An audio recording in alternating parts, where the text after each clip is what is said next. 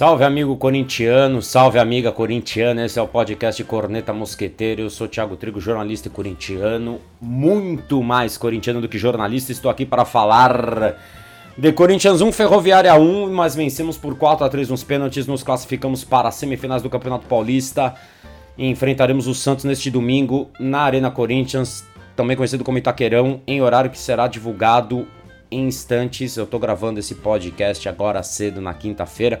Às 11 horas da manhã tem uma reunião na Federação Paulista de Futebol que vai definir o horário do jogo, mas já se sabe que o Corinthians joga a primeira em casa, a segunda é mando do Santos. Muito provavelmente o jogo será no Pacaembu no outro fim de semana com o mando do Santos. Esperamos aí, sabemos que o jogo é domingo na Arena Corinthians, aguardamos o horário, provavelmente às 4 da tarde. O programa Fiel Torcedor já começou a vender os ingressos para esta partida ontem à meia-noite para quem tem mais de 32 pontos e agora às 10 da manhã começou a vender para quem tem menos de 32 pontos.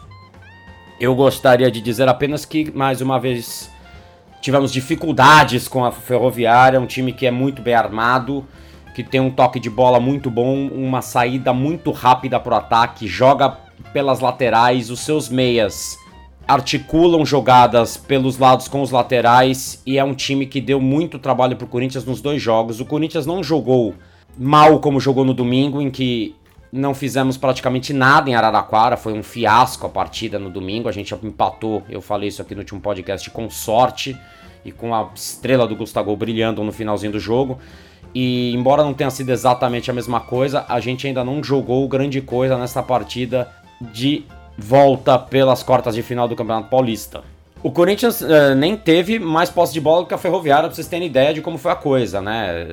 Foi tipo 64% a 36%. O Corinthians não se importou em dar a bola para a Ferroviária. A única diferença é que o Corinthians só marcou pressão, só fez a marcação alta em alguns determinados momentos do jogo. Para quê? Para tentar impedir esse passe, essa série de bola com qualidade da Ferroviária.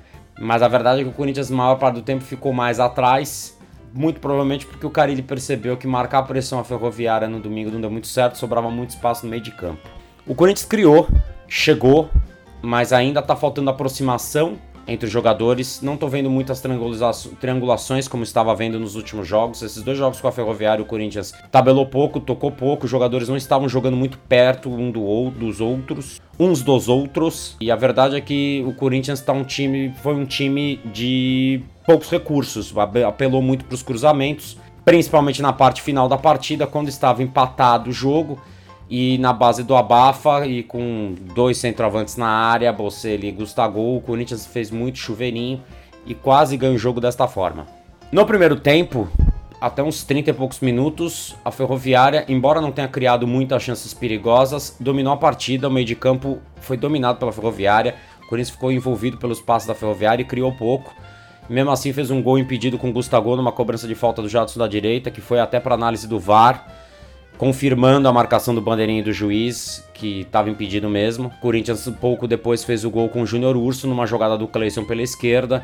E aí acho que foi a única vantagem de ter colocado Love e Gustavo juntos como titulares, porque eu acho que os dois não estão rendendo juntos. Eu acho que eu acho que o Love não está rendendo nessa posição que o Carille quer colocá-lo, jogando do lado ali. Ele briga muito, mas ele constrói pouco. Teve uma jogada pela direita, inclusive, no começo do segundo tempo, que ele leva pra linha de fundo e ele se enrosca com a bola e vai cruzar e chuta completamente torto pra arquibancada.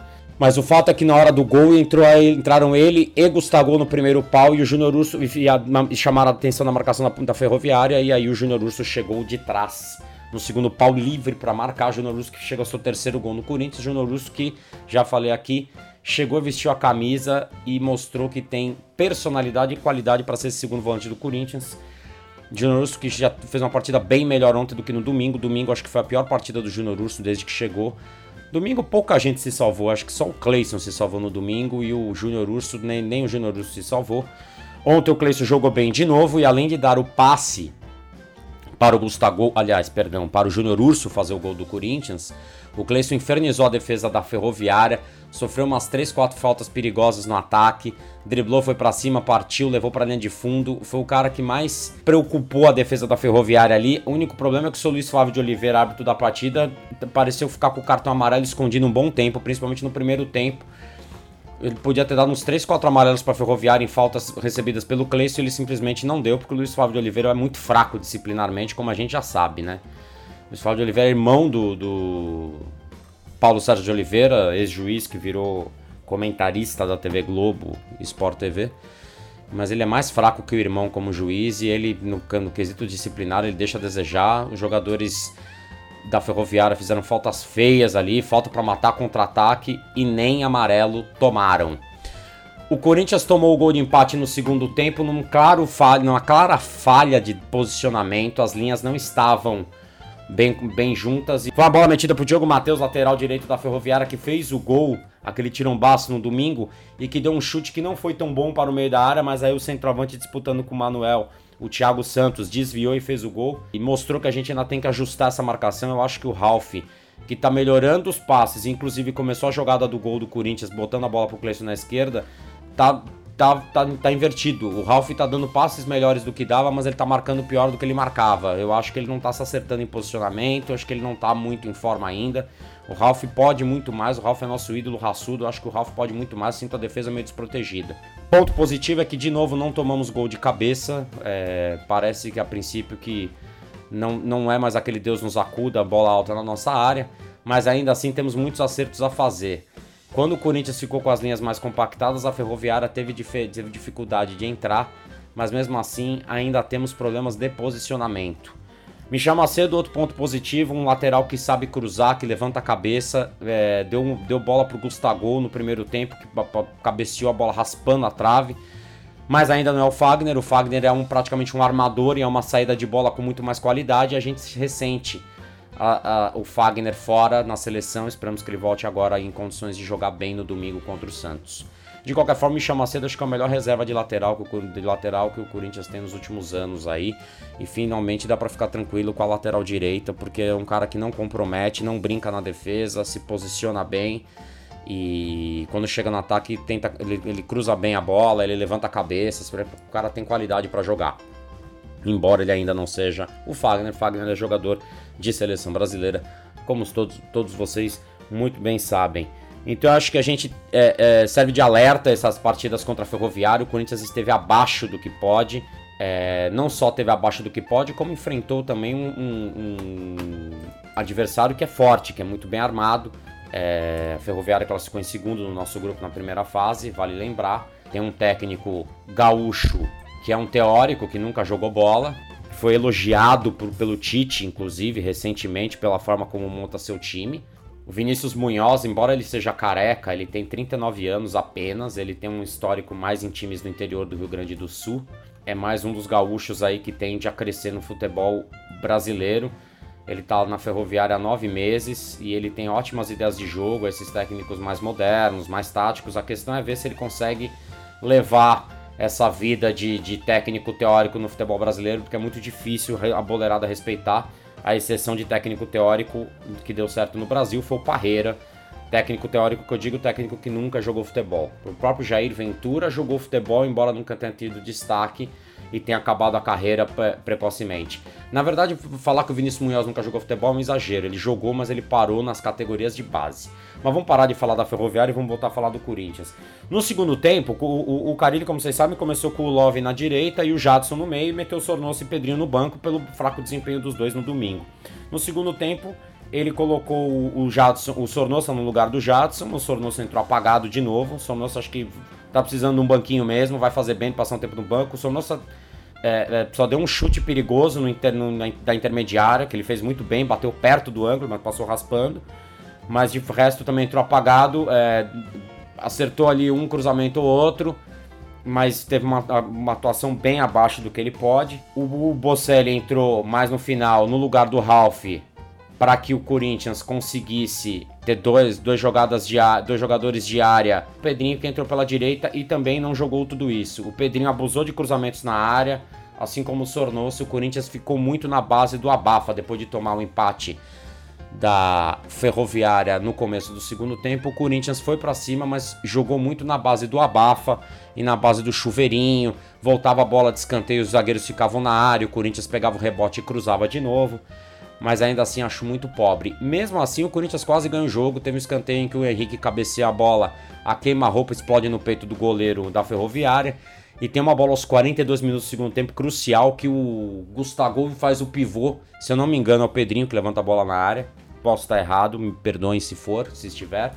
E aí o Gustavo desvia na entrada da área, fazendo o pivô pro Bocelli, bola pingando, cai no pé esquerdo do Bocelli, o goleiro sai já caindo. E o Bocelli dá aquele chutaço com vontade demais e bota a bola lá em cima na arquibancada, ou lá na Radial Leste, na Miguel Cury, etc. O problema é, o Bocelli é um cara que tem tido muito pouca chance clara de gol, e aí ele recebeu uma e desperdiçou. É uma pena, eu acho que ele é um ótimo jogador, mas não dá pra passar o pano, mas ele perdeu o gol que seria o gol da classificação.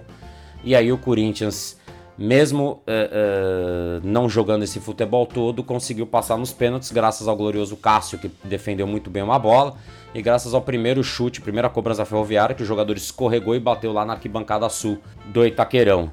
Pedrinho bateu bem, Gustavo bateu bem, Bocelli bateu bem, Cleison bateu bem, fizemos ótimos gols, mas assim, o Avelar foi o único que desperdiçou. Pô, gente, ô professor, você disse na coletiva que você escolhe pelo aproveitamento, mas assim, aproveitamento em treino é uma coisa. Se o jogador na cobrança de pênalti erra 2 vezes seguidas numa disputa por pênalti, acho que tá na hora dele esperar a vez dele, né? A gente, digo, torcida do Corinthians toda tem elogiado o Avelar pelos desempenhos nos últimos jogos, no último mês e meio, 2 aí, que ele tá muito melhor esse ano do que ele tava no ano passado, fazendo gol, mais seguro na defesa, etc, etc. Ontem ele tirou várias bolas de cabeça na defesa, mas assim, menos, né? Calma também, né? É o Avelar. Depois desse segundo erro, ele já errou no mata-mata, se não me engano, com o Racing ano passado.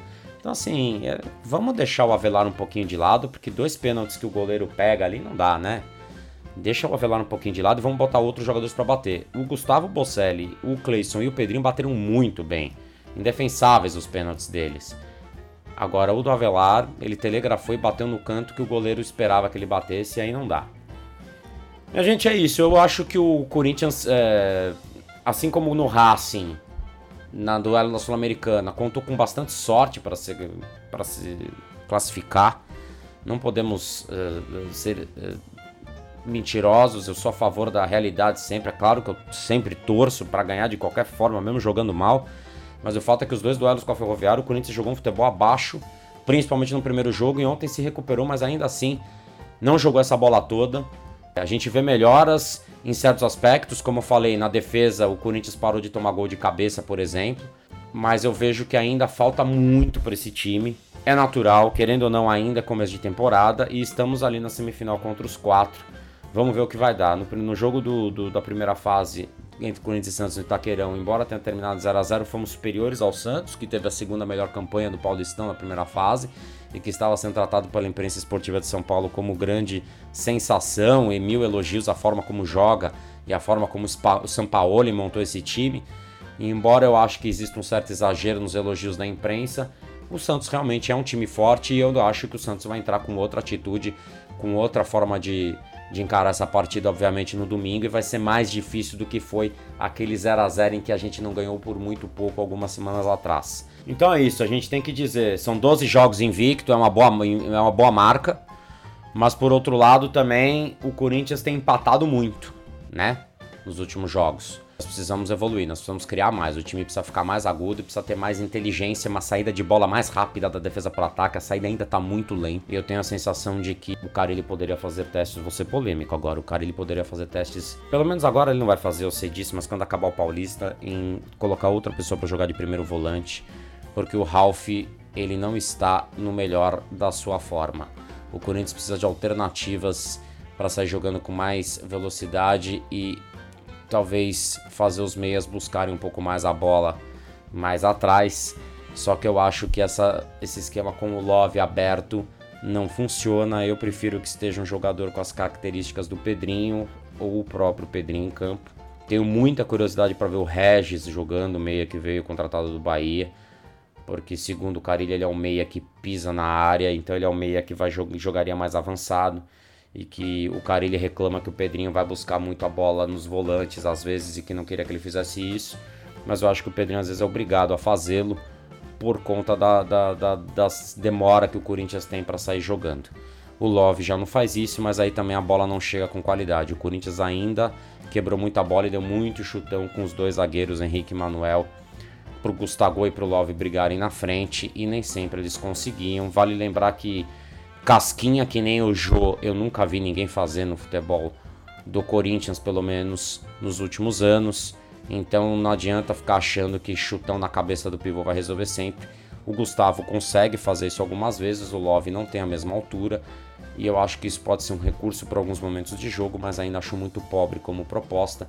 Eu sei que o Carille não tem isso como proposta, mas é assim, fica claro para todo mundo que os zagueiros do Corinthians são fracos saindo com a bola nos pés, e que se você marcar os dois zagueiros, eles vão dar chutões sem qualidade e vai ficar mais fácil de pegar essa bola do Corinthians. Então qualquer adversário do Corinthians tem a tendência de fazer uma marcação alta, encurtar esses espaços, porque sabe que os dois zagueiros e o Avelar não tem essa qualidade toda na saída de bola. Quem tem mais qualidade é o Fagner. Então o Corinthians realmente fica um pouco capenga e precisa de alternativas para essa saída de bola ter mais qualidade e mais velocidade.